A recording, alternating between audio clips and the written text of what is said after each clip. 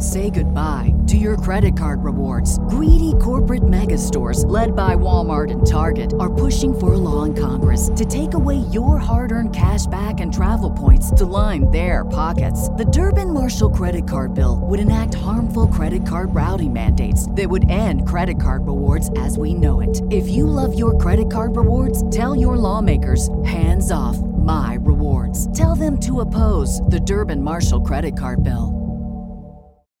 This is the story of the one. As a maintenance engineer, he hears things differently. To the untrained ear, everything on his shop floor might sound fine, but he can hear gears grinding or a belt slipping. So he steps in to fix the problem at hand before it gets out of hand. And he knows Grainger's got the right product he needs to get the job done, which is music to his ears. Call, click Grainger.com, or just stop by. Grainger, for the ones who get it done.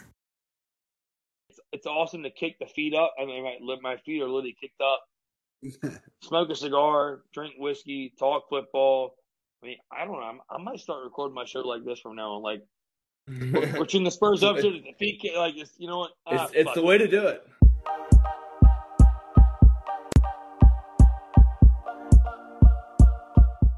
These are the tales of college football past as you've never heard them before.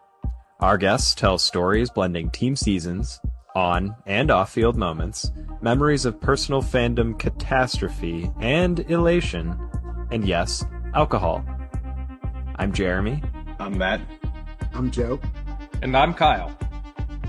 We do the work, you tell the story. These are the college football stories.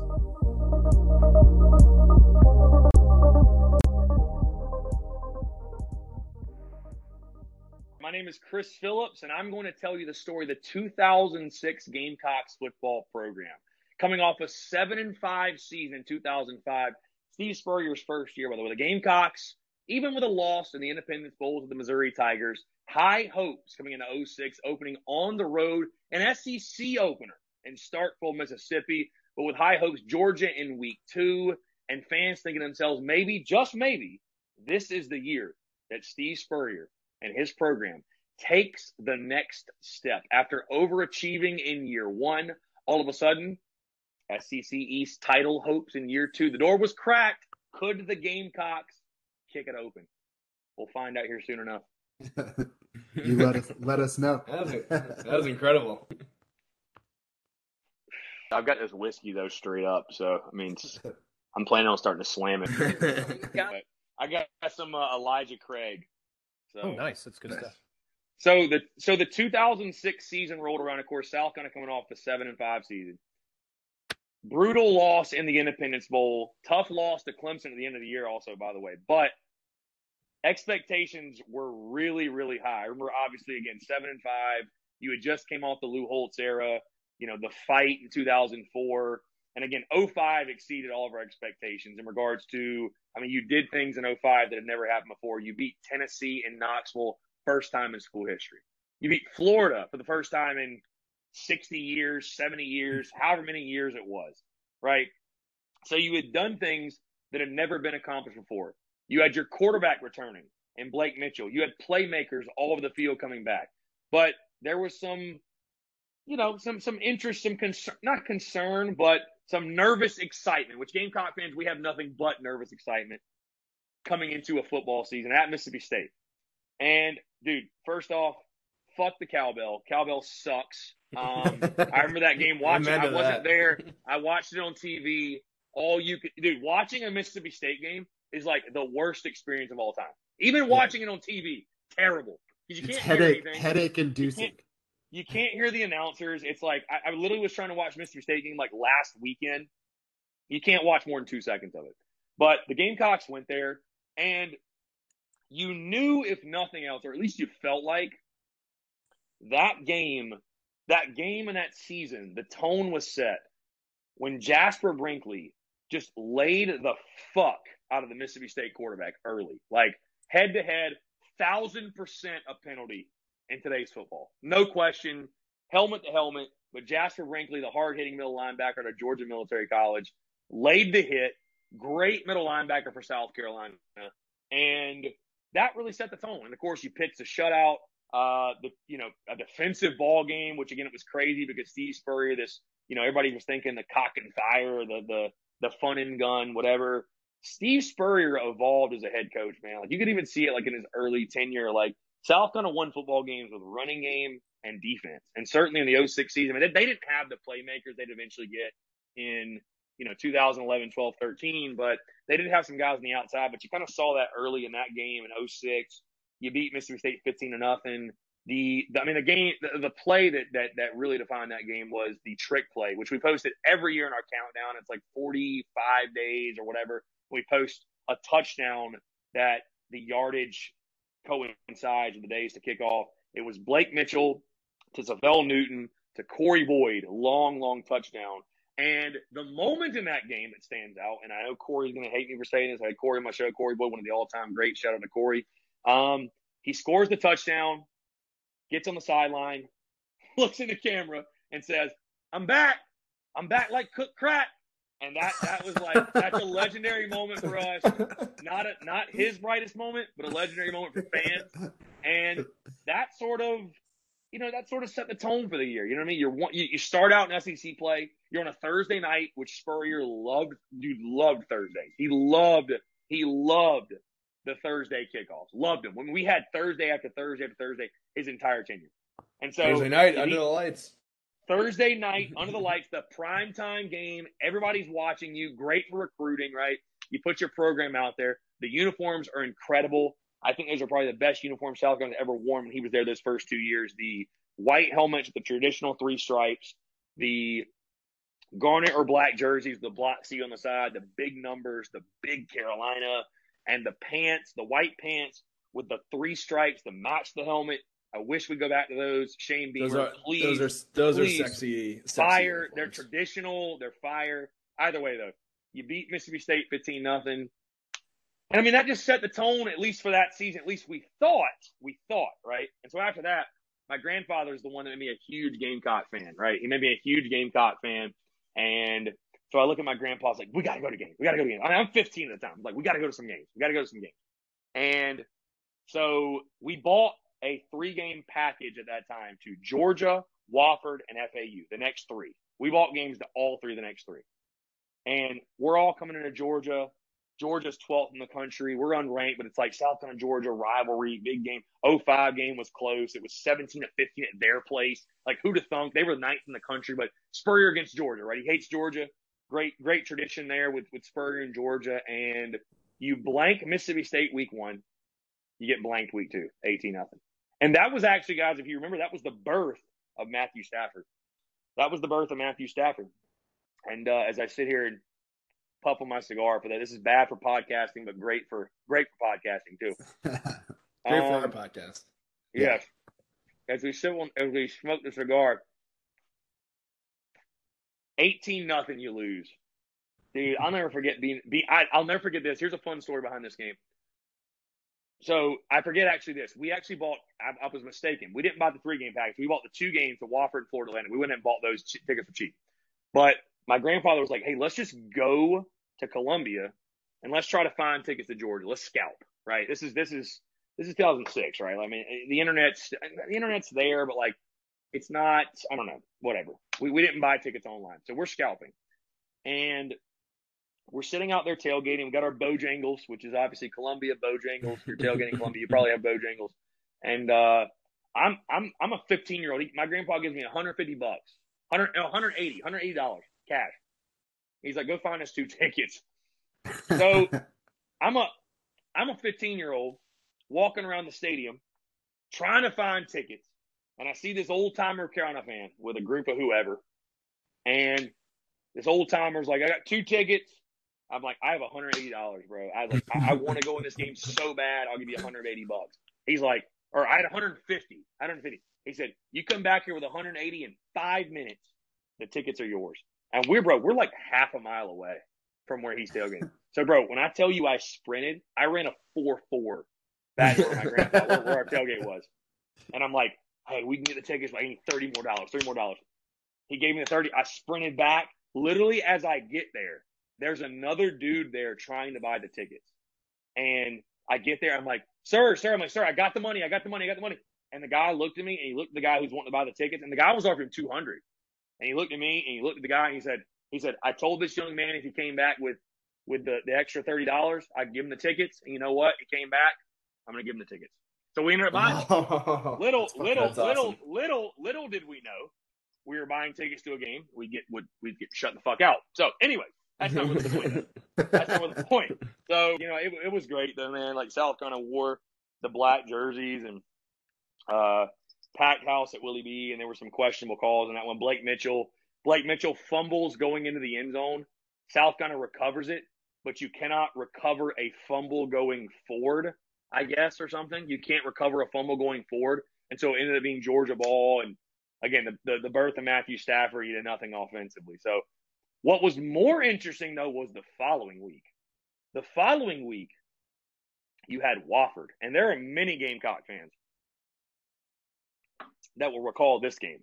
Many Gamecock fans. Because you look at the score, boys. I know you got the score pulled up. 27-20. Yeah. And people are like, what the fuck happened? Like, you think about, like, the season got off to some great start. You won 15-0. But you've now scored 15 against Mississippi State, 0 against Georgia. Now you win by 7 against Wofford. And so you're thinking to yourself, oh, boy, maybe we're in for a long year. But on aggregate, you're still ahead. Right. You're still 2-1. But here's the thing. In that Wofford game. Which Gamecock fans will tell you, you never want to play an option team. Fuck an option team. Never want to play an option team. And, bro, I hate Georgia Tech. Bro, back and forth game. Very competitive game, bro. Like, shout out to Wofford. They were a very good football team that year. And, Dude, it was 27-20. Wofford down at Carolina's like 10-yard line, and we're in that end zone. They're at like our 10 with like 3 minutes. We're like, bro, we're about to go to overtime with fucking Wofford. Like, and sure enough, Wofford runs a triple option, pitches it, fumble.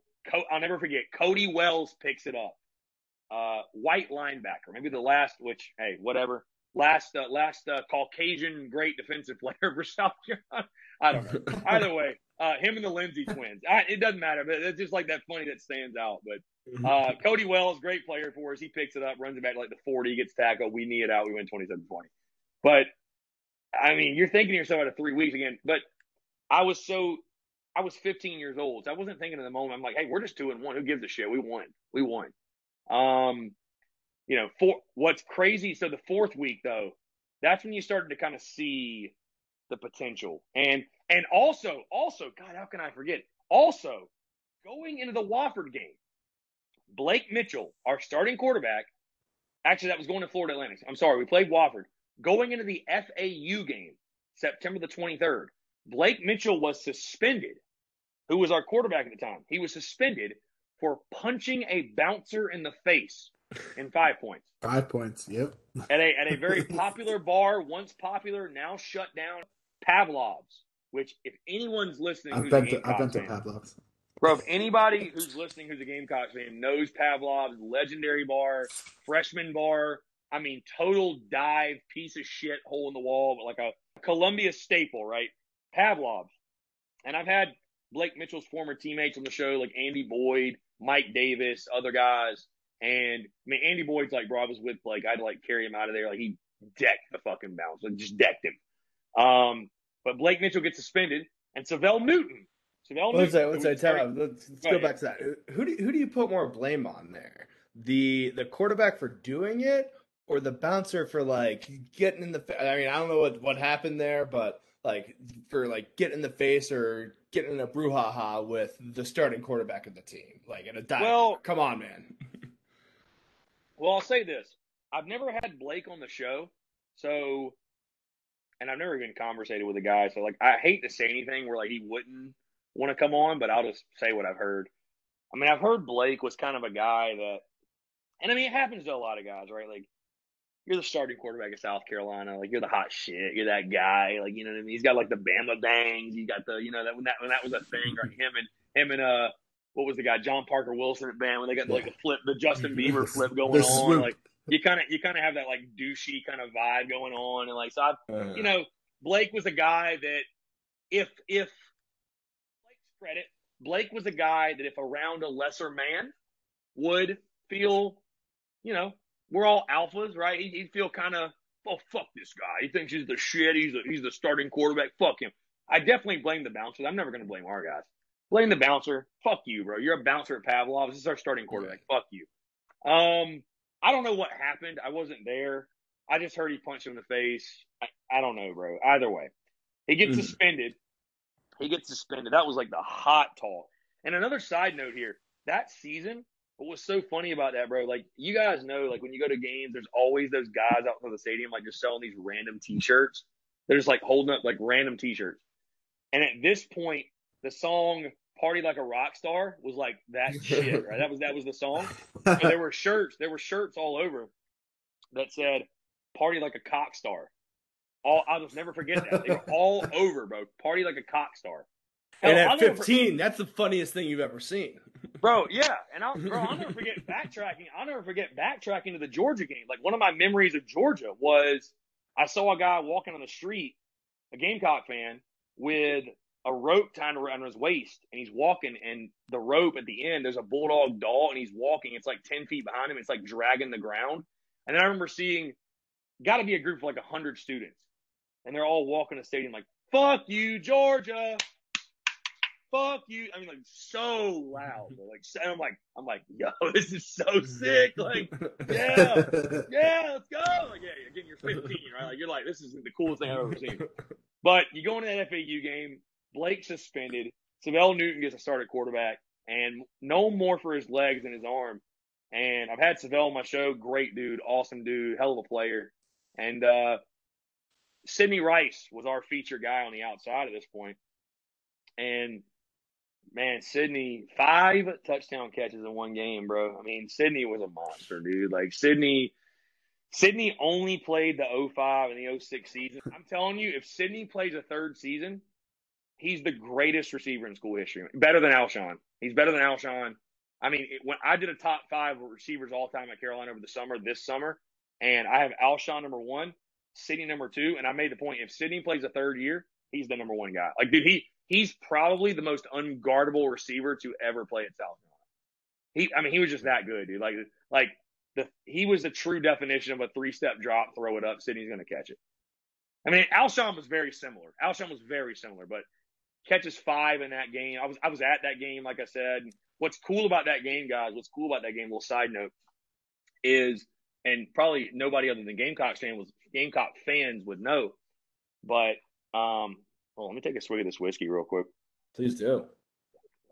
Eric Norwood's first career sack came in that Florida Atlantic game, and he's the all-time leader in sacks. So I was at 2 games. I was at 2 specific games that are cool for Eric, and I've had Eric on my show. Dude, he is so cool. He is like so shoot you straight. He don't give a. Eric will say. Eric literally told me on my show talking about Georgia. He was like, "Yeah, Georgia recruited me." He was like, Mike Bobo was there, who was the OC last year at Carolina. Yeah. He was like, dude, Bobo was there, and he's like, Georgia didn't recruit me that high. He was like, I ain't gonna lie, man. When I play against Georgia, I was like, fuck these guys, fuck Bobo. He's like, I'm gonna fucking stick it up their ass. Like, he literally said that on our show. I'm like, Eric, preach, dude, preach. But so I was at the Florida Atlantic game when he got his first career sack, and I was at the Ole Miss game in 2009 when he got the record-breaking sack, which is really, really cool. But that's awesome. I mean, you beat the shit out of them. That was cool. And so you kind of felt like, okay, shit's starting to come together. And, you beat the hell out of a Sun Belt opponent, whatever. And did what you're supposed to do. Yeah, right. And then you got the second-ranked Auburn Tigers coming to town, which is another Thursday night. Right? And so Savell's back at QB. Which I don't know if I forget. I don't even know if Blake played in the game. I forget whether was he got the suspension up. It was one game. It was one game. Okay. You know how college suspensions go. Like, it's just like every other school now. Like, I don't know if you see that. I'll tell you. This is a side note. It's a Florida Atlantic game, so we'll suspend you for appearances. But I'll tell you this. I don't know if we see it. I feel like guys used to get suspended a lot more. I think I think now that social media is so big and guys have to be like so on eggshells that players are so much more aware now because, like, I mean, dude, Carolina hadn't had a guy get in off-field trouble in years. Like, bro, it used to be like a yearly thing. I mean, not like a lot. I mean, dude, Georgia used to have like 10 players. Be careful, you're jinxing yourself here. No, not wood. Bro, Georgia, I mean, Spurrier made the joke of, we love playing Georgia early in the year because they normally have like 3 or 4 key players suspended. Yeah. Bro, Spurrier did not give a fuck when it came to bro. He literally said that, and so, but like it's weird, right? Like I feel like I don't know. I maybe I'm wrong. I don't know. I mean, I'm thankful for it. I'm thankful, but like it used to be like a normal thing where it's like, okay, some guys are knuckleheads and get suspended, but I don't think Blake. No, since Blake was only suspended for 1 game, I think Savell just played so well in the FAU game, and 2006 is when you kind of really saw Spurrier evolve as a head coach in the sense of, you saw the successes of Connor Shaw and the mobile quarterback, and that wasn't Spurrier, right? Spurrier was drop back 5 steps, read a defense, 4 verts, or here's the thing. I've talked to former quarterbacks that played under Spurrier. And Perry Orth's a great one, man. Like Perry Orth wasn't the greatest South Carolina quarterback ever, but in the way that he explained it to me was great in the sense of if Spurrier knew what your safeties were doing, you were done. And there were certain D coordinators that Spurrier knew how to just play them like a fiddle, bro. He just knew what to do with these D coordinators, dog. Like again, he could stand on that sideline and look at that secondary and look at that defense. And that's why you saw in 2006, we would check a lot. One of the things Blake Mitchell would do, he would get under center. And guys have told me this. He'd get under center, and he'd look over. Spurrier would say, they'd look up. Spurrier would say something. He'd do like this little horns thing. And that's like the signal. That's like the signal to change up the route. And every time, Sydney, you're going to hit him. Every time, dude. And so, but Spurrier evolved. And so you saw Spurrier get to the more mobile. I think he understood the value of having a quarterback that could get outside the pocket, that could use his athletic ability, and Savell Newton gave you that. And so Auburn, second ranked team in the country, Savell did that. And fans will look at that Auburn game, and Jared Cook is the name that stands out. He's had a hell of an NFL career. That's still in the league. Yes, yeah. Bro, he's still doing it. I mean, he's been in the league for over 10 years, right? I mean, he's a 6'6" tight end that runs a 4.3 or 4.4, right? Which, hold on, can we get a light the cigar break or like a light the absolutely. Light the stogie? Light it up. So we're in the stew. We're for the College Football Stories podcast listeners, and for the people that are going to listen to this to tune into my show.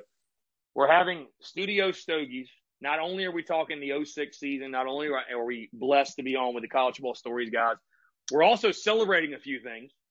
500,000 all-time downloads of the Spurs Up Show, shameless plug. Hell yeah. Surpassing 20,000 Instagram followers, shameless plug.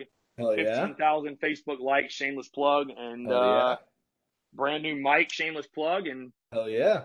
Yeah, whatever, everything else. And so bourbon shameless plug. All right, sorry about that. Anyways. Okay. So what's interesting about I wasn't at the Auburn. I remember watching with my grandfather, though. And so, like, my grandfather, again, I bring that up. My grandfather was like my best friend growing up. He's the entire reason I'm a Gamecock fan. I wear his ring on my necklace. We watched I probably watched every game, every South Carolina game in the garage with my grandfather. We watched the games in the garage. I probably watched every game in the garage with him from 2003, definitely 04. We'll say 04. 04 all the way to 08, and then I went to college. I mean, we watched a lot. I mean, we saw some great victories, man. Going back to I know we're not talking the 05 season, but like one of my favorite memories watching the game in the garage was the South Carolina Tennessee game. South Carolina won 16-15. Josh Brown kicks the game winner with like 2.5 minutes left. We cut the TV off because I was like, I'm so nervous, like I can't watch it. Let's just listen to the radio call. And Josh Brown's field goal goes over by, the length of this cigar, which has been smoked down very much. So I mean, probably a couple inches You know what I mean? But so we watched that game there.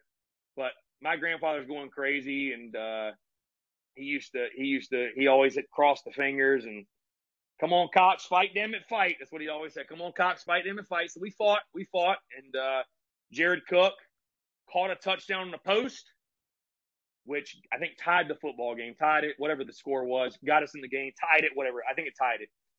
Svell Newton with a beauty to do on the post route, and Auburn scores. They were really, that was Cadillac and Ronnie Brown, and I mean, I think Jason Brown was the quarterback. Really good teams. I mean, Auburn was nasty then, dude.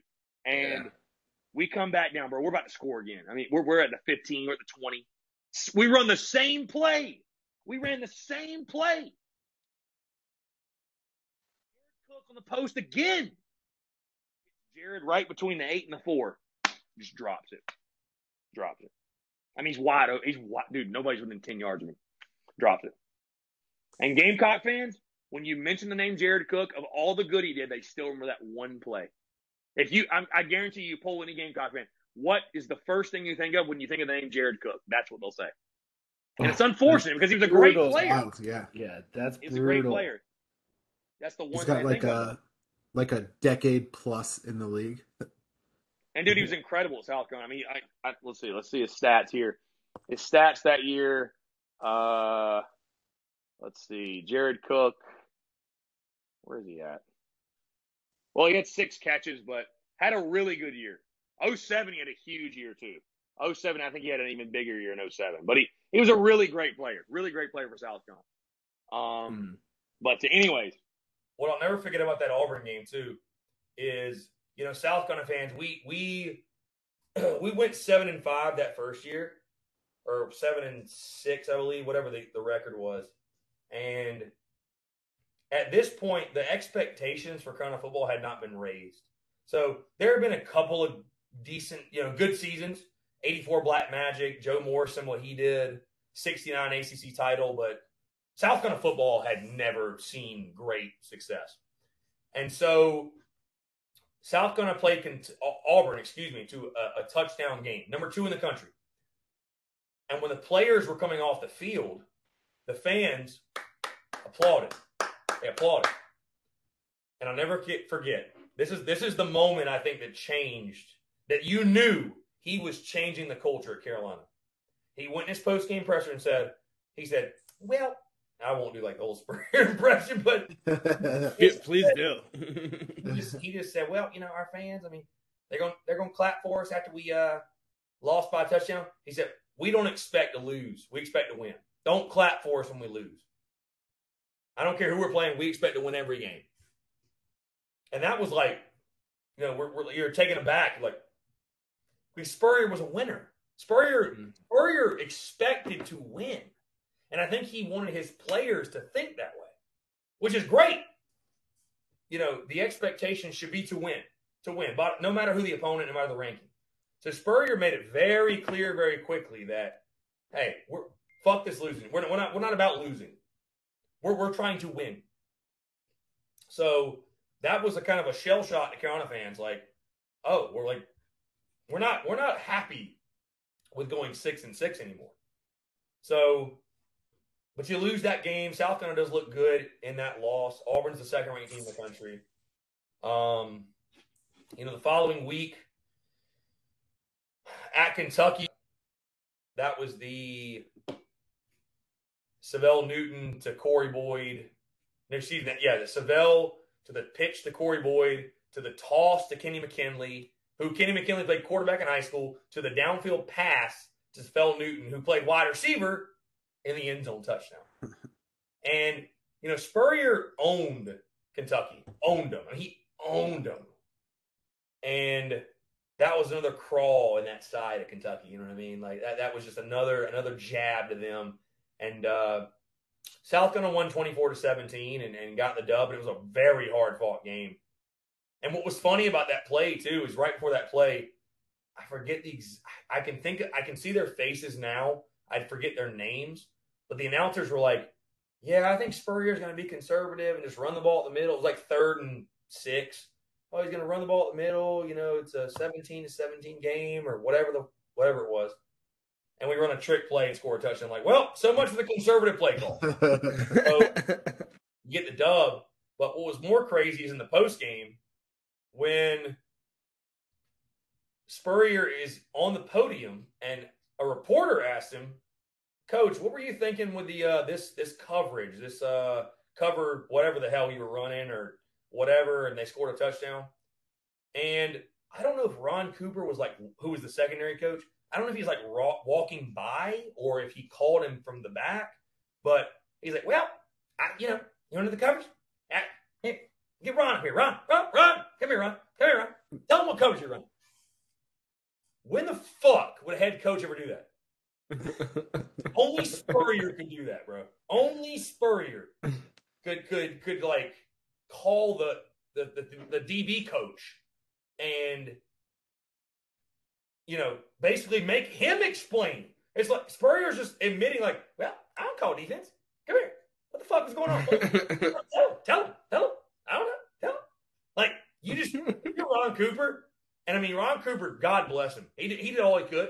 But in that moment, Ron Cooper in his mind knows,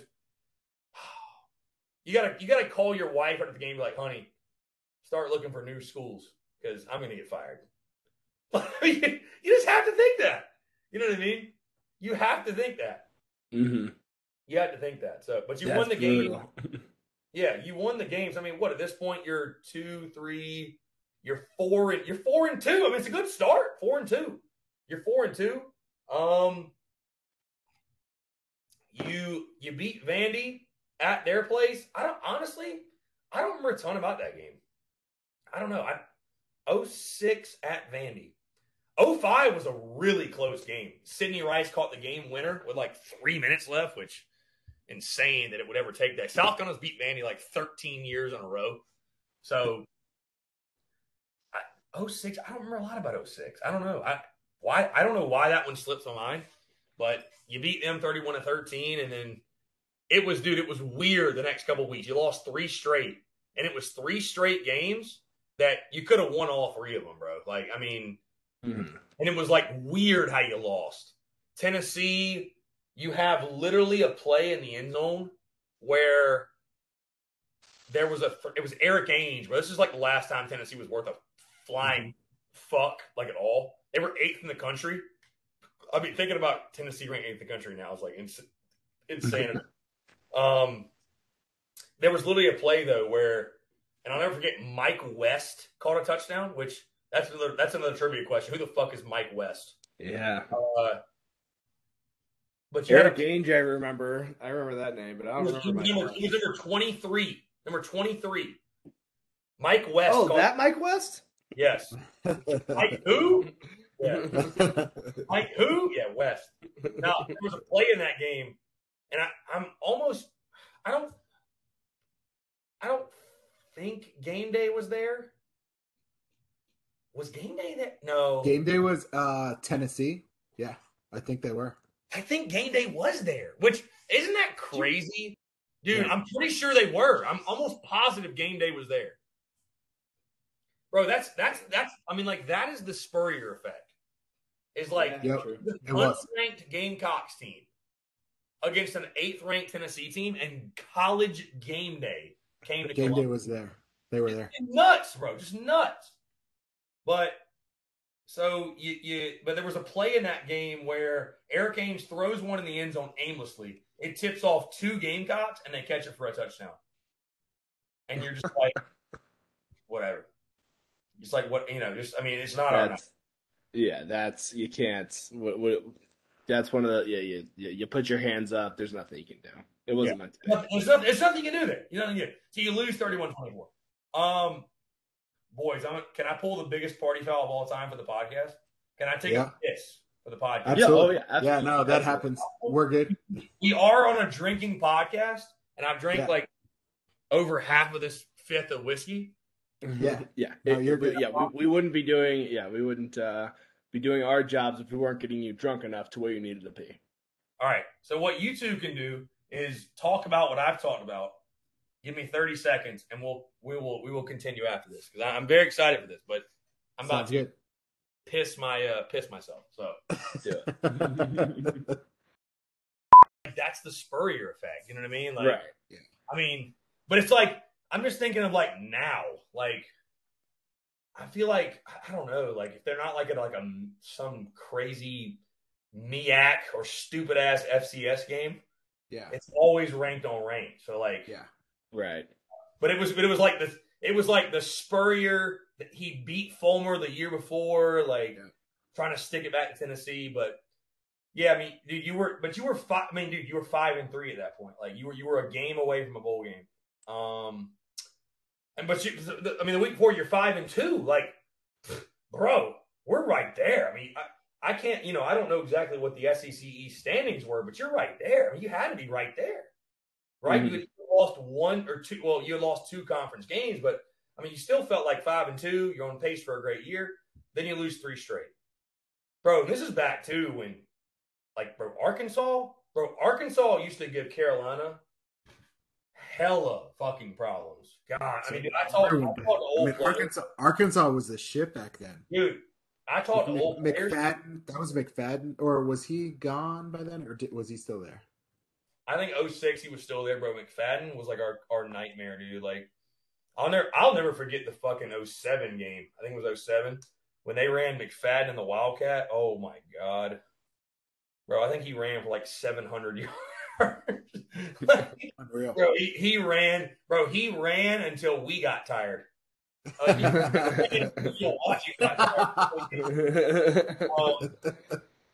the Arkansas game, what stands out with that one, man, was Sidney Rice's touchdown catch, bro, which crossed the body, corner of the end zone. And the thing people forget about that touchdown catch, Sidney comes down with it 1 foot. The Arkansas defensive back on the play, bro, snaps the fuck out of his ankle. Like, just come. Like, his ankle went that way. Like, I mean, it just like Tyrone Prothro style. If you remember that thing. Yeah. If you remember that. Yeah. But, like, great catch, though. And so that was a game. So that was the reemergence of Blake Mitchell. Blake Mitchell comes back, I think, the second half or late in the early or mid-second quarter or whatever. And so Blake Mitchell comes back and has a great half or whatever, 2.5 quarters and plays really well. And, Carolina was down like 26-7, came back, lost 26-20. No moral victories with Spurrier, but, whatever. So now you're 5-4. You're like, fuck. I mean, Arkansas was 12th in the country. You're like, fuck. Then, and again, this is something that something old Joe wouldn't know about with Clemson's schedule. You played 8, 12, and 6, all 3 in a row. I mean, your schedule was a gauntlet, bro. And I'll tell you this. The November 11th, 2006, the Florida game on the road. There's 6 in the country. Chris Leak with his stupid fucking throwing motion over the top like this, like how he fucking casts it like that. You beat Florida. Everybody did the chop the year before. I'll tell you this. That game, that's probably still to this day, the greatest game I've seen from a South Carolina team in which they lost. South Carolina played a beautiful game. I mean, played a wonderful football game. And they lost the game because a drug dealer was not suspended and he blocked the kick. Let's call it for what it is. A drug guy, Jarvis Moss, should have been suspended. Was not. 6 foot, 7,000 feet. Jumps up, gets his big old paw on that thing and blocks the kick. And Ryan Suckup, who's still doing it, hey, just kicked the game winner for the Bucks. Yeah. Pretty good, right? Ryan Suckup's got a freaking 52-yarder to win the thing. And Jarvis Moss tips it, blocks it. And what's crazy about that, too, the play before that, or a couple plays before, South Carolina runs a play, hits Sidney Rice down like the 15. It's a gimme. It's a chip shot at that point. They get called for a false start. After the play, false start. Then they go to kick a 47-yarder, delay of game. Oof. Then they go to kick a 52, gets blocked. I mean, bro, that was the last time that I've cried over a South Carolina football game. I was 15 years old, but I cried after the game. Like that's probably still like the most painful loss of all time. It's one of those things where, hindsight's 20/20, but Urban Meyer's the head coach. You should have known that he wasn't gonna hold his players accountable, these drug dealers accountable, and suspend them. Yeah, I mean, Urban's not about that. I mean, Urban Meyer just heard the Southern Cal job opened up. I wouldn't be surprised if he faked a heart attack. Oh yeah, he's gonna step down for health reasons, and he's gonna pop up. I'd be okay with it. I don't want it to ruin Trevor. So. I mean, listen, yeah. Some men in this world, in this life, are honest, respectable human beings. Some are in the middle, and then some are like Will Muschamp. Some are Urban Meyer. Some are like Will Muschamp and Urban Meyer, and they're con artists. And they're at the right place at the right time. And credit them. They take advantage, and they have great agents, and they cash in when the opportunity hits. And goddamn if Urban Meyer ain't one of them. I mean, God, dude, he knows when Urban Meyer and Will Muschamp, they must be the greatest poker players of all time because they know when the fuck to fold. Mm-hmm. They know when to fold, bro. And here's the thing. They're probably the greatest golfers of all time, too. Because I know for a fact Will Muschamp sucks at golf. I've been on a golf course with Will Muschamp. Terrible. If you look up the definition of a football player playing golf, it's Will Muschamp. Terrible. Will Muschamp's favorite slogan when he hits a golf ball is, God damn it. That's him every shot. God damn it, every time. But every bet on a golf course is won on the first tee. Every single one of them. Every bet is won on the first tee. Right? So those guys, they know how to finesse their way into good situations, I think. And Meyer and Muschamp, they're that way. But either way, that has nothing to do, I guess, with this game. But painful loss. No other way to put it. So all of a sudden, you've lost 3 in a row. You're 5-5, right? You're back to Gamecock lore, right? You're back at 500, which is where the Gamecocks live and die at 500. Thankfully, after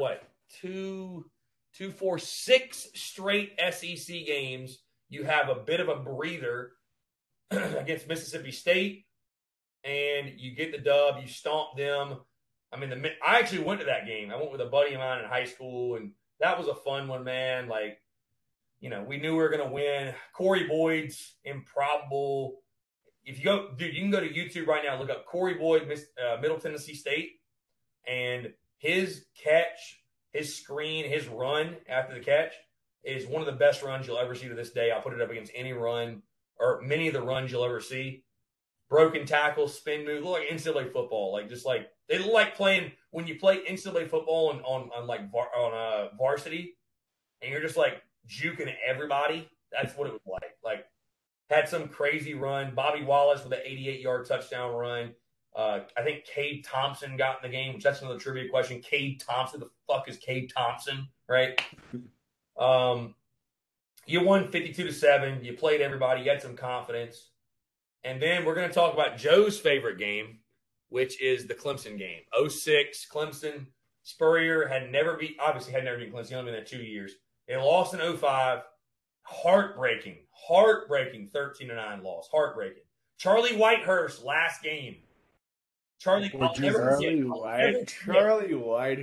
Dude, Clipboard Jesus. That was, oh my God. Touchdown Jesus, dude. I love Jesus, but touchdown Jesus can suck D's, as Nick Saban would say. Yeah.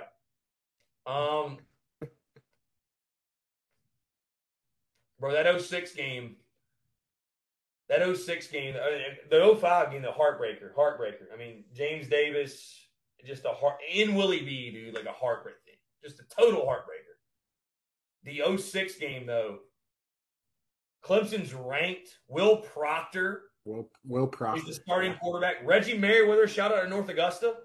Got to talk with Reggie over the summer, which, great player. He was a great player for the Tigers. He was the running back. And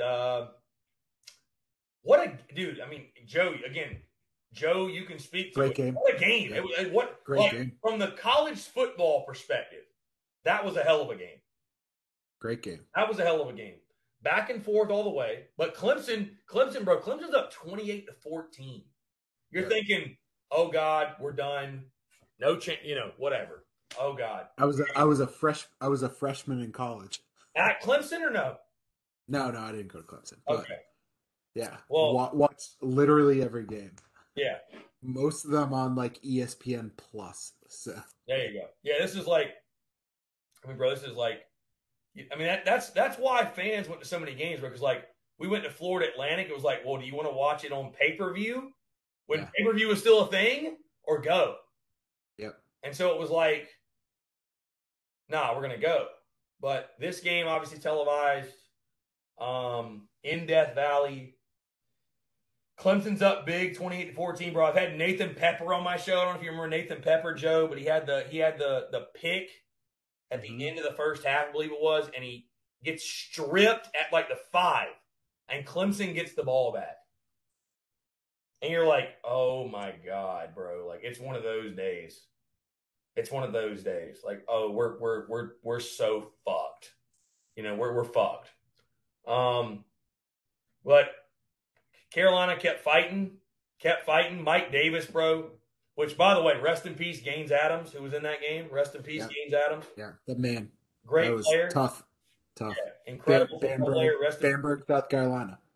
Played for former Gamecocks quarterback and a legend, Steve Tannehill, in 8-man football. Rest in peace, Gaines. But I'll never forget Mike Davis trucking Gaines Adams. And Corey Boyd went off. Back at, just a crazy comeback game. That was a crazy game, dude.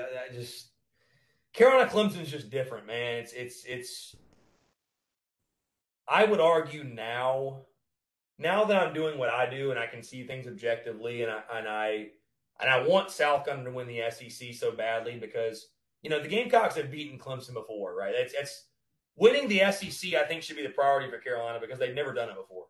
You've beaten Clemson before, even though for the normal fan, and I also, like, just a spoiler, guys, I don't have Clemson friends, believe it or not. I don't know if that's a shocker to anyone. I don't. Coincidentally or on purpose? Well, kind of both. I'm a pretty rational Clemson fan at the same time. Yeah. So, a little bit on purpose. But it's also coincidental. You can't cover the Gamecocks for a living and have many Clemson brethren that are your best buddies or anything like that. Especially in Columbia, you know what I mean? Yeah. Hey man, you want to come to my watch party that's gonna be for the Gamecocks games? Like, so no, we're playing Notre Dame. Yeah. Man, we got a big game against Georgia Tech this weekend. We're favored by 30 points. Yeah. Fuck you, Roger. No, I was gonna ask if I was invited to the Clemson tailgate this year, but you're more. Guess not. Joe. You're more than welcome. No, you're serious. You're more than welcome. No, you're more. Hey, listen. But like, do I have like best friends that are Clemson fans? No, not necessarily. But by now, it's natural selection, right? It's just natural selection, right? But that Clemson game, that 2006 season.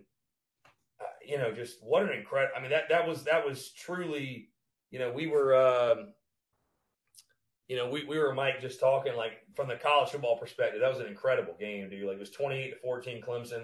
They jumped out. Jacoby Ford was on that football team. They jumped out on top of you. I think Jacoby had a touchdown, and Clemson had hella speed. And Proctor, who played. No, that was the guy after that played basebal. But no, Proctor was a decent player. That was Kyle Parker. Kyle Parker. Yeah, played for the Rockies. Yeah. Played for the Rockies.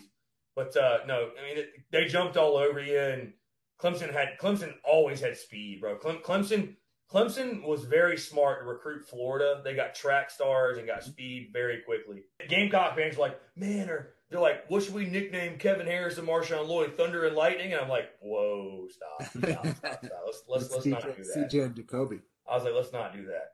But no, that game, man, again, Carolina storms all the way back, and Mike Davis with his jump in the end zone. I've had Mike on the show, and he talks about how he jumps in the end zone. the running game is what really did it for Carolina in that game, and came all the way back. And I mean, one of the most memorable, like, side note moments. It's just a footnote, but again, I've had Tommy Beecher on the show, and Blake Mitchell gets hit. Blake Mitchell gets hit out for a play. Tommy Beecher has to come in at quarterback. I mean, this is just so Spurrier, right? Beecher comes in for a play. Your backup quarterback. So you're thinking, okay, it's 1st and 10. It's a run. I mean, no, fuck that. They're in the shotgun, 4 wide, got a back in the backfield. Spurrier calls a fucking screen to a receiver, to McKinley. So Beecher steps back. He looks so nervous. He told me, he's like, bro, I was so nervous. Throws it to Kenny. Kenny catches it. Bro, nowhere to go. It's just like the most busted play ever. But Kenny McKinley, being the athlete he was, he circles like around the defense. Beecher throws a block, but he circles around the defense, ends up getting like 20 yards somehow. Keeps the drive alive. I think that was the drive that tied the game.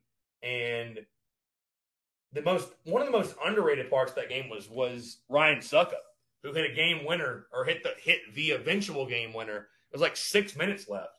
And Ryan Suckup had like a 50-yarder, dude. Like crushed a 50-yarder to take the 31-28 lead. And Clemson's going down the field dude, as time is going out.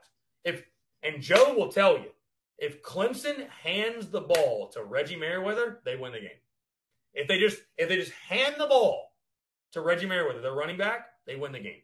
Instead, they have a 3rd and 6, 3rd and 4. They try to run some stupid – this is Tommy Bowden coaching. They try to run some crazy, stupid wide receiver screen. And Proctor drops back. I mean, it's a full-on blitz. Nobody's there. You watch the clip. Proctor just pump fakes, spins. He knows he's down.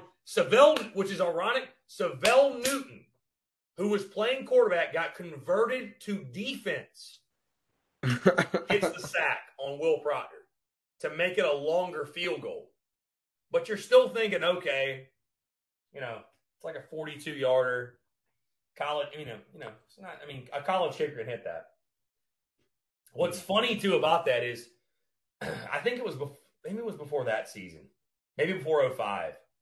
But, again, this is like early stages of the internet, right? Like, at least, like, social media wasn't a thing. It was all message boards. It was all Google images, whatever.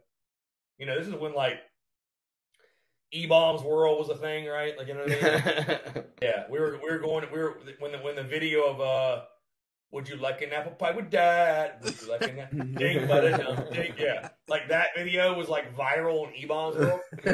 And the picture that went viral was Jad Dean sporting the new jerseys for Clemson. And he was wearing, like, an eggshell necklace. And he was, like, the most pasty, pale-looking dude you've ever seen, bro. Spiked hair, the most kickerish-looking kicker of all kickers. I'm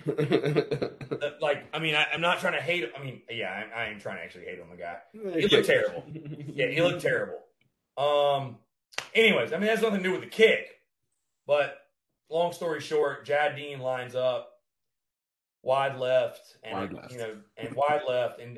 Todd Ellis with the call, and that was like with 10 seconds left. Gamecocks have won. And Todd Ellis, the play-by-play for the Gamecocks and former Gamecocks quarterback, with the call of the century, says, Death Valley is silent. He goes, Death Valley is silent. You could hear a fucking pin drop in Death Valley. Couldn't hear anything. Just quiet. Except about 15,000 crazy Gamecock fans going nuts. And the picture from that game, which brought back great times for Gamecock fans. So if you go at the history of this rivalry, because I know that Mike might not be quite as familiar with the rivalry as we are, but Steve Tannehill, if you go back to the 90s, he beat Clemson in 94 at their place. Because Carolina-Clemson rivalry used to go back and forth between the road team was winning for a lot of the years, which was very strange. But in 94, and Steve Tannehill was mullet, like your guy right here, truly. He had the true mullet. He went to center field where the Clemson Paul was. he threw a touchdown. And he stood on it and he looked up, and they called it. He signed the Tiger paw, like put his autograph on the Tiger paw. Like looked up. There's a picture of him looking up like this, like on the paw, like what T.O. did on the Star. You know what I mean? Like totally disrespectful. Totally fuck you, bro. And so very disrespectful to me. Very disrespectful. And so after the game, there's an image. You can still find it on Google right now. It's not at the Tiger paw, but Blake Mitchell after the game, there's a picture of him both arms raised with a helmet in one hand, and he has like the mouthpiece in, and he's like raising both arms like in victory. Again, he's not on the paw, but like it looked very reminiscent of that picture. And that was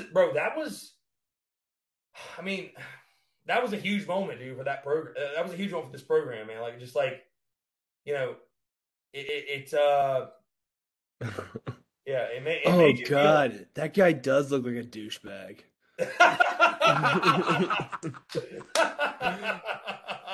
Yeah, imagine him in like he's worse than I pictured. Hey, imagine him like a polo and like some like Sperry's and shorts. Oh, yeah, I'm back. I switch. I'm on the bouncer side. Oh, come on, no. Me too. God, look at that guy. I mean, he looks like a frat guy, other than he's like 6'4" and like built like a football player. But no, I mean, I get it. I get it. God. So actually, I almost don't want Blake Mitchell on my show. I want the bouncer that punched him on my show. Like, bro, what? Talk me through the night, because the bouncer had to be sober. Yeah, he had to know exactly what happened. Yeah, right. He must have. But yeah.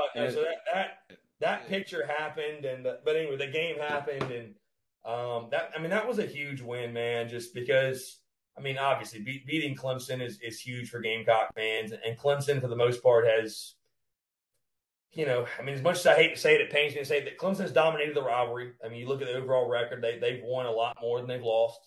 They've won I think 30 more games than Carolina has won in the rivalry. But that was a big one, man. That was just big because, again, you know, Spurrier's second year, you get the dub for Clemson. You felt like the tides were sort of changing a bit. You know what I mean? Yeah. So you guys, you've kind of touched on it. One question, actually, kind of for both of you is, what's like the nature of the rivalry? Is it like hatred, or is it a little more friendly, or you know? I'll let Joe start, and then I'll go. I think from the Clemson side, more friendly than from the Carolina side. As our good friend Dabo said, I mean, the rivalry is not going to get to 500 in our lifetime or in our kids' lifetime, but it's more friendly from the Clemson side, for sure. At least from my perspective. It's so funny Joe would say that, because can I be honest with you boys? And I don't know how many. I'm not trying to be. I'm not trying to. No, Joe. I don't know how many folks would. I guess this will be shocking news to some, but my grandfather, who I reference all the time, he went to Clemson. Oh shit! Really? He's a Carolina.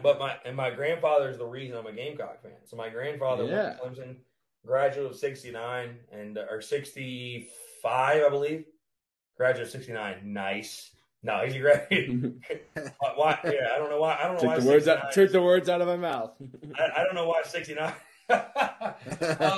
No, he's like a graduate of '65 or something. But you know, he didn't grow up a Clemson fan. He was from Asheville, North Carolina. Just went there, whatever. But he was a Clemson fan. You know, obviously by going there up until 1988 or so. And once they fired Danny Ford because of quote unquote scandals or whatever, he converted. He was so pissed. My grandfather worked in construction, and he was so pissed because, you know, back in these days, guys were like smoking, you know, they were chewing red mail on the sidelines and smoking tobacco and whatever. And they fired Danny Ford. And my grandfather put it to me this way. He's like, can you imagine if Steve Spurrier won a national title and they fired him? And my grandfather, like I said, was working construction. He said he was on the campus. He heard all the nasty things they said about Danny Ford, and he just said, I don't want to be associated with people that would treat their coach that way. So in 1989, my grandfather converted to Carolina. So he's the reason I'd be a Clemson fan if not for that, because of my grandfather. You know what I mean? So,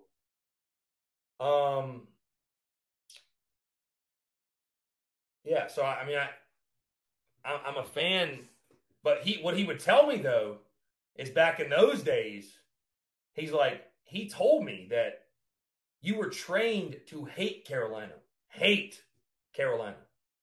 He said you wore a rat cap back in those days. A rat cap, which he told me what it was. I'm not going to give a grade. I'd like to explain it, but I don't want to be wrong.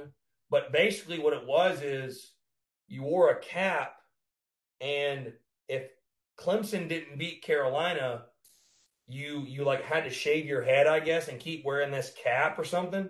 Like there was a punishment for losing to Carolina. Like beating Carolina was a very, very big deal to Clemson.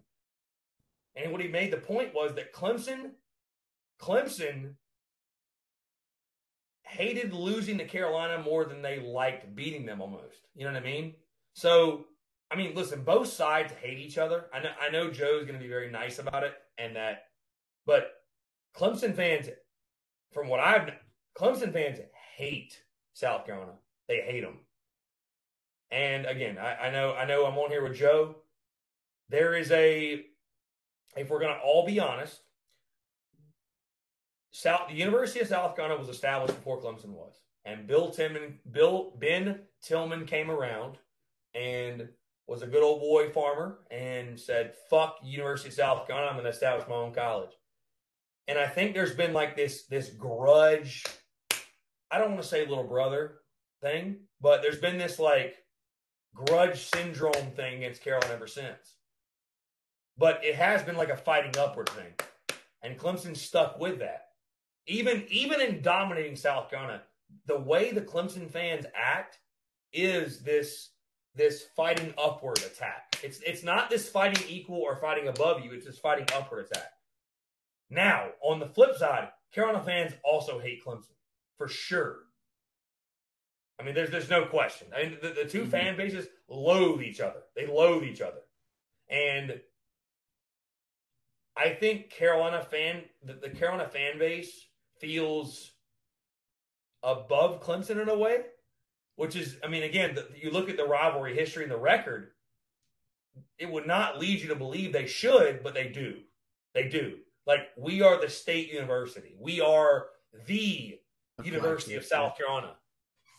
You're Clemson. Mm-hmm. Nobody even knows where the fuck Clemson is. We're USC. You are Hillbilly Hell College. I mean, that's how Carolina fans look at it. Taters. Mm-hmm. The taters. Yeah, I'm not, and I mean, and Joe, I mean, you know, Clemson fans look at Gamecocks as coots. Coots? I mean, coots and taters. And see, and again, Joe, what the beauty of you, both Joe and Mike know is like, I'm not blowing smoke over your ass. I'm giving you the honest take of like, from what I pick up from the Gamecocks fan base is like, Gamecock fans, whether right, wrong, or different, they look at Clemson as like lesser. Like Clemson fans are scum of the earth, which in some cases I don't disagree. No offense, Joe, I don't disagree. Neither do I. I don't disagree.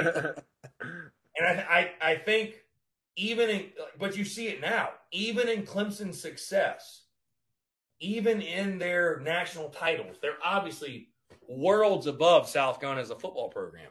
But Clemson fans constantly come on our content just randomly talking shit. And it's like, why do they do that?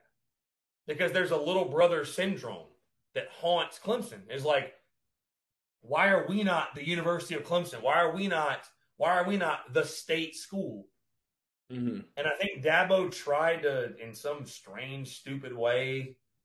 I mean, Dabo's put a fucking red nose on Dabo, dude. Whatever. It's another conversation in the podcast. But anyway, we'll have you back. No, there's hatred. It's true hatred. It's really true hatred. I mean, again, I told you, man. You know, it comes naturally doing what I do, Gamecocks, a Gamecocks business, if you will. I don't have Clemson friends. I don't want to have Clemson friends. I have nothing in common with Clemson friends. I don't want to hang with them. I don't want to eat with them. I don't want to breathe with them. I don't want to associate with them. I don't want to shake hands with them, but I will shake Joe's hand.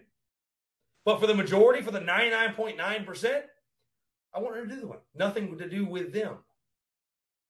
You know, right? Like, that's the funny thing, right? It's like, we have so many problems in this world, right? With racism and hate and vax and anti-vax and you're this and you're that. And we go on social media and go in the world and we cast this, you're anti this, you're anti that, you're bigot this, you're homo that. But in college football, if you hate your rival, you're normal. You're normal. Hey, I'm homo a Clemson fan, and that's normal, right? I mean, really though. I'm pro-choice to who I allow at my tailgate, right? Nobody's going to cancel me for that. Yep, it's true. Like I said, I grew up in Missouri. I still hate Kansas fans. Right. I mean, it's very interesting, right? Like, and I don't believe in, like, I'm a very positive human being day to day, and I love all people, even Clemson fans. I love all people, right? I do, but, like, do I have Clemson friends in my day to day? No, I do not. Because, I mean, obviously we don't associate on the same things on the same level. You know what I mean? Like, we just don't. So, no, it's. I mean, I'll speak to the fan bases. It's pure hatred. It really is. I mean, it's truly one of those rivalries, man, where to this day, and I tell you what, I'll speak for Clemson fans. I'll speak for Clemson fans and Carolina. Both fan bases would rather go 1-11 and beat their rival than go 11-1 and lose. 1,000%. For sure. Both would. Which is wrong. And I tell Gamecock fans all the time it's wrong. But there are many that feel that way. Many. Yeah. There's many that feel that way. And I do empathize with those fans because there's many that they deal with those people on a day-to-day basis. Yeah. Mm-hmm. Hey, when you're in this state, there's many that deal with one side of the family is garnet and one side is orange. Yep. And so that rivalry tears people apart. Like, bro, there are families that go weeks without speaking because of that rivalry. Yep. I mean, it's you hear stories about Auburn, Alabama, and Ohio State, Michigan, and those are great rivalries, and those rivalries they're fantastic. I mean, dude, I'd probably say the best rivalry in college football. If I'm taking my bias out of it, it's probably Auburn, Alabama, just because of the in-conference implications.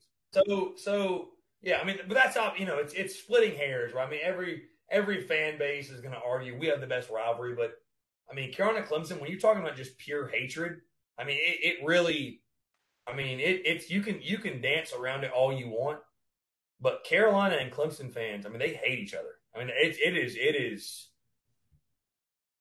on both sides. Carolina and Clemson fans would not piss on a fire for the other. I mean, really, truly.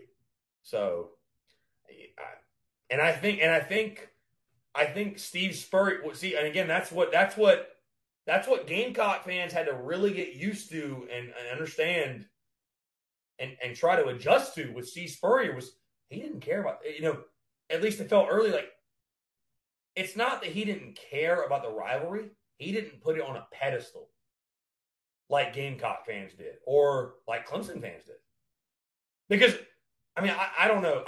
I guess Joe could say, like, and I guess it's different now because Clemson just expects to win that game by 20, 28 every year. But, like, there was a time where for both schools that game was put on a pedestal every year.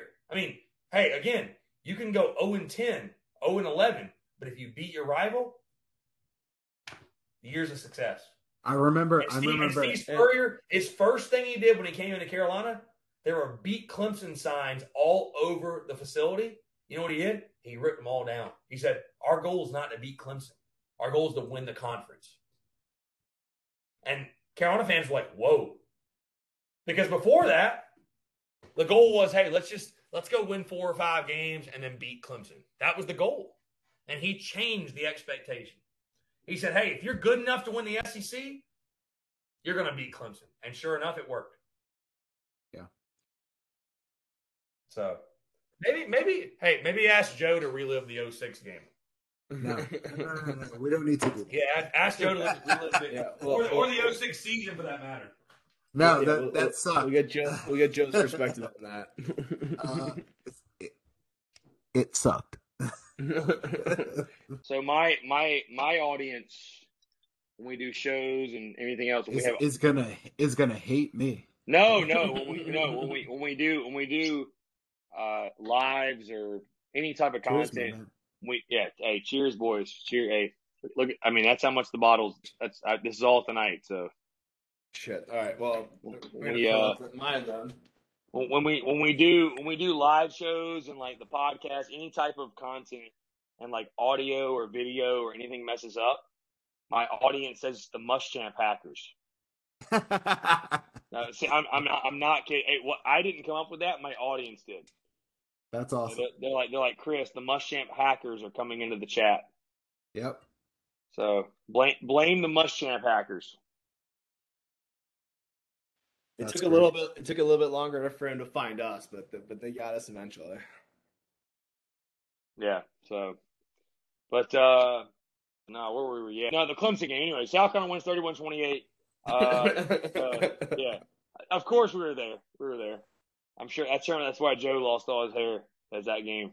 Like I told you, hey, bald guys are for the win right. Hey, bald guys are in right now, my guy. The girls love the ball dudes. No, I mean Carolina got that dub though, man. 7-5. I mean, dude, again, we're talking about 7-4 the first season, which is interesting. In the 06 season, you went to 12 games instead of 11. So you were 7-5 the second season, which, you know, I mean, a 7-win season for Carolina at this point was really good. And, you know, I mean, it was. I mean, I would tell you this right now, like a 6 or 7-win season for Beamer this year would be really good. So, first year head coach for sure. Right. And I mean, first year, second year, back-to-back 7-win seasons. Right, you're making progress. Especially for a program under Holtz that 02 won 5 games, 03 won 5 games, 04 won 6 games, but got in a fight at the end of the season. I mean, yeah, you're making progress.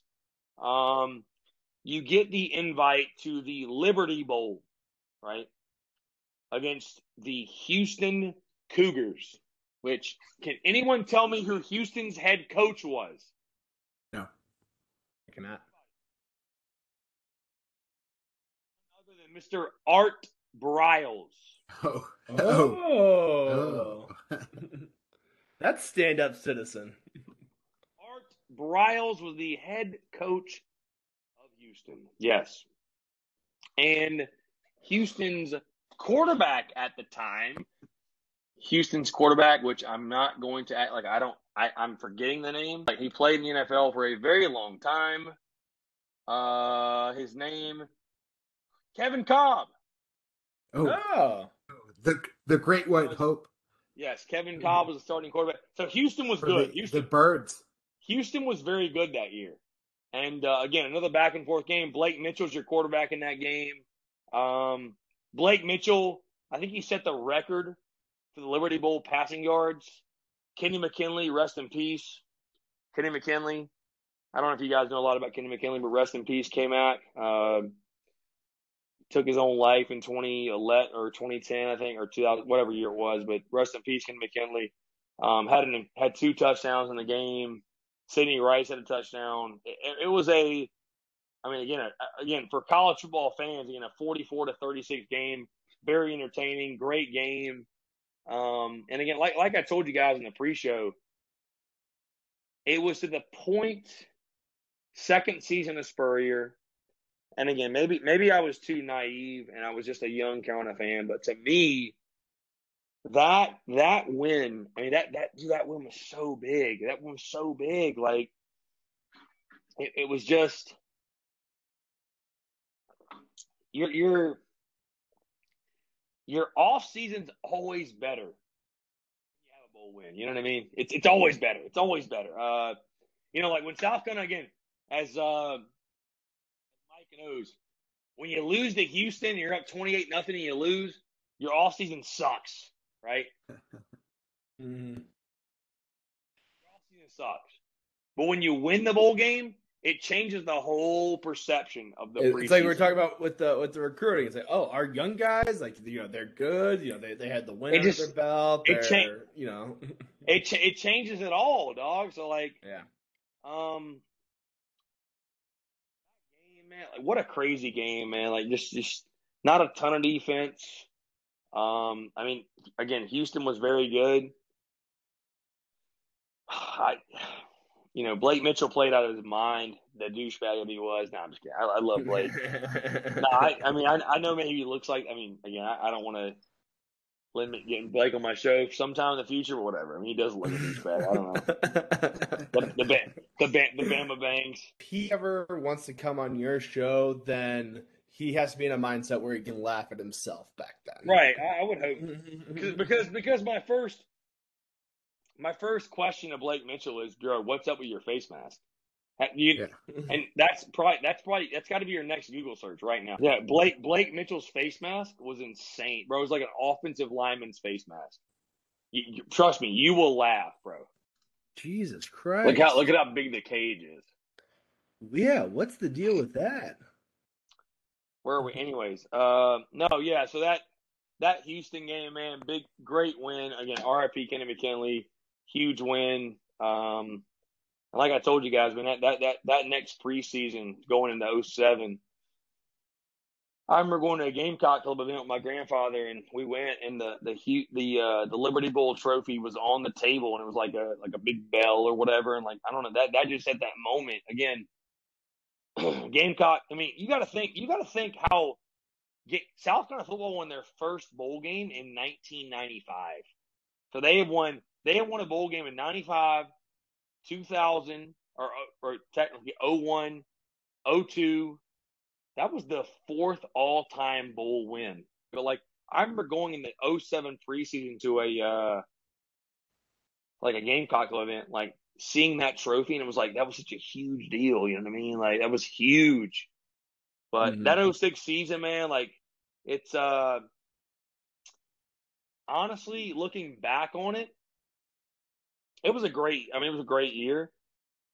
And it was more a testament, to be honest, because I think you saw 07 and 08 that South Carolina had a ways to go, because 07 you went 6-6. You went 6-1 your first 7 and then lost 5 straight.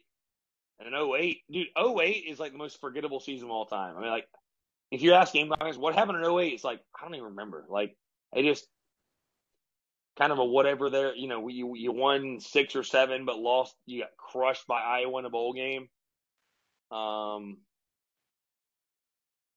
That 06 season gave you real hope that, like, change was coming. That was the prerequisite to what was going to come in 9, 10, 11, and the rest of the way is history. So, six was really cool, because I think 6 showed Spurrier could take maybe lesser talent and develop it and create something special with it. I think he did that. I really think he did that. And I don't want to say like going 8-5 is special, but like with that group of guys he had and beating Clemson and what they did and being, bro, again, let's not forget, like, again, they were appointing, they were a block kick away from being Florida. They were some crazy plays away from being Arkansas. I mean, that was close to being a 10-win team. So that was a really cool year for South Carolina. Before we let you go, we gotta ask about the Spurrier. You think you're cool with the visor. Spurrier. That video. Some of the guy painted all white. Yeah. Oh yeah. Where's he at now? Probably some fucking law firm or investment bank. Dude. He's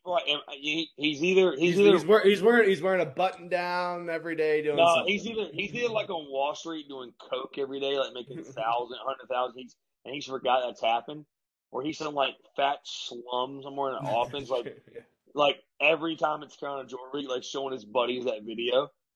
Of like, that's me. Hey boys, this is me in college. This is me in college, man. This is me in college. I was such a fucking badass. Yeah. Or he's dead. No offense. He might be dead. Yeah. I think you nailed it though. Those are the three options. I mean, he's got to be one of the three.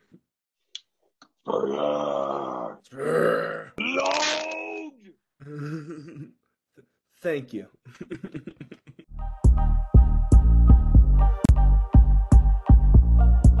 There you have it. That is the story. And these are the college football stories. Was it 100% accurate?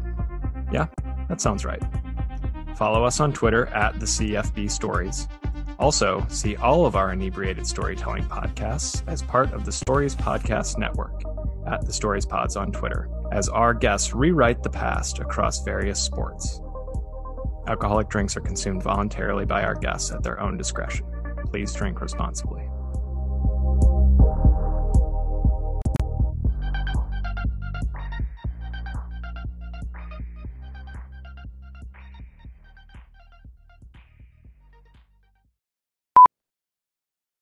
Now, I appreciate y'all for the opportunity, man. It's cool to be able to go on a show and just like have some drinks and hang out and listen to the College Football Stories podcast. Seriously, a fantastic show. I know a lot of my listeners that tune in they are tuning in now. They will really enjoy hearing perspective from other fan bases. I would love for y'all to get more SEC shows here. Yes. And I can help y'all with SEC guys. But, I love it. Yeah. But everyone that's tuned in, be sure, all my people, go follow the College Football Stories podcast. Great people. I appreciate you having me on. It's awesome to, like I said, I told you guys, it's awesome to kick the feet up. I mean, my feet are literally kicked up. Smoke a cigar, drink whiskey, talk football. I mean, I don't know. I might start recording my show like this from now on. Like, we're tuning the Spurs up to the feet, like this. You know what? It's the way to do it. You know, so these guys are legit. They're awesome. I appreciate y'all, man. This is incredible. I'd ask you this: what's worse? You can be one of three fan bases. All right, because we're gonna leave like Bama out. Being a Bama fan is just way too easy. It's boring. You can be one of three fan bases. You're either Carolina, who you're historically mediocre and you're trying to get to the next level. You can be Georgia, who, you know, you've won a title before, but like you have no excuse to not be elite and win a championship, and you keep getting to the end and just blowing it. Or you're a program like Tennessee, or Florida State, Nebraska, who you were at the pinnacle and you were great, and now you're terrible. Like, bro, I can't even fathom being an FSU fan right now. No. Even when they were good for those like 3 years. I mean, it was just. Bro, what do you say this week if you're like, if I did what I do for Florida State? I don't even know what I'd say. Bro, we just lost to Jacksonville State. I mean, some guy proposed to his girlfriend after. I was like, what the fuck? Did you see that? That was fucking crazy. Fuck yeah, dude. Yeah. It is truly like, bro, like, oh my, like the greats are just rolling in their grave, bro. Like seeing some shit like that. You know what I mean? Like, woo. It's like, wow. Say goodbye to your credit card rewards. Greedy corporate mega stores, led by Walmart and Target, are pushing for a law in Congress to take away your hard-earned cash back and travel points to line their pockets. The Durbin-Marshall credit card bill would enact harmful credit card routing mandates that would end credit card rewards as we know it. If you love your credit card rewards, tell your lawmakers, hands off my rewards. Tell them to oppose the Durbin-Marshall credit card bill. This is the story of the one. As a maintenance engineer, he hears things differently. To the untrained ear, everything on his shop floor might sound fine, but he can hear gears grinding or a belt slipping. So he steps in to fix the problem at hand before it gets out of hand. And he knows Grainger's got the right product he needs to get the job done, which is music to his ears. Call, click Grainger.com, or just stop by. Grainger, for the ones who get it done.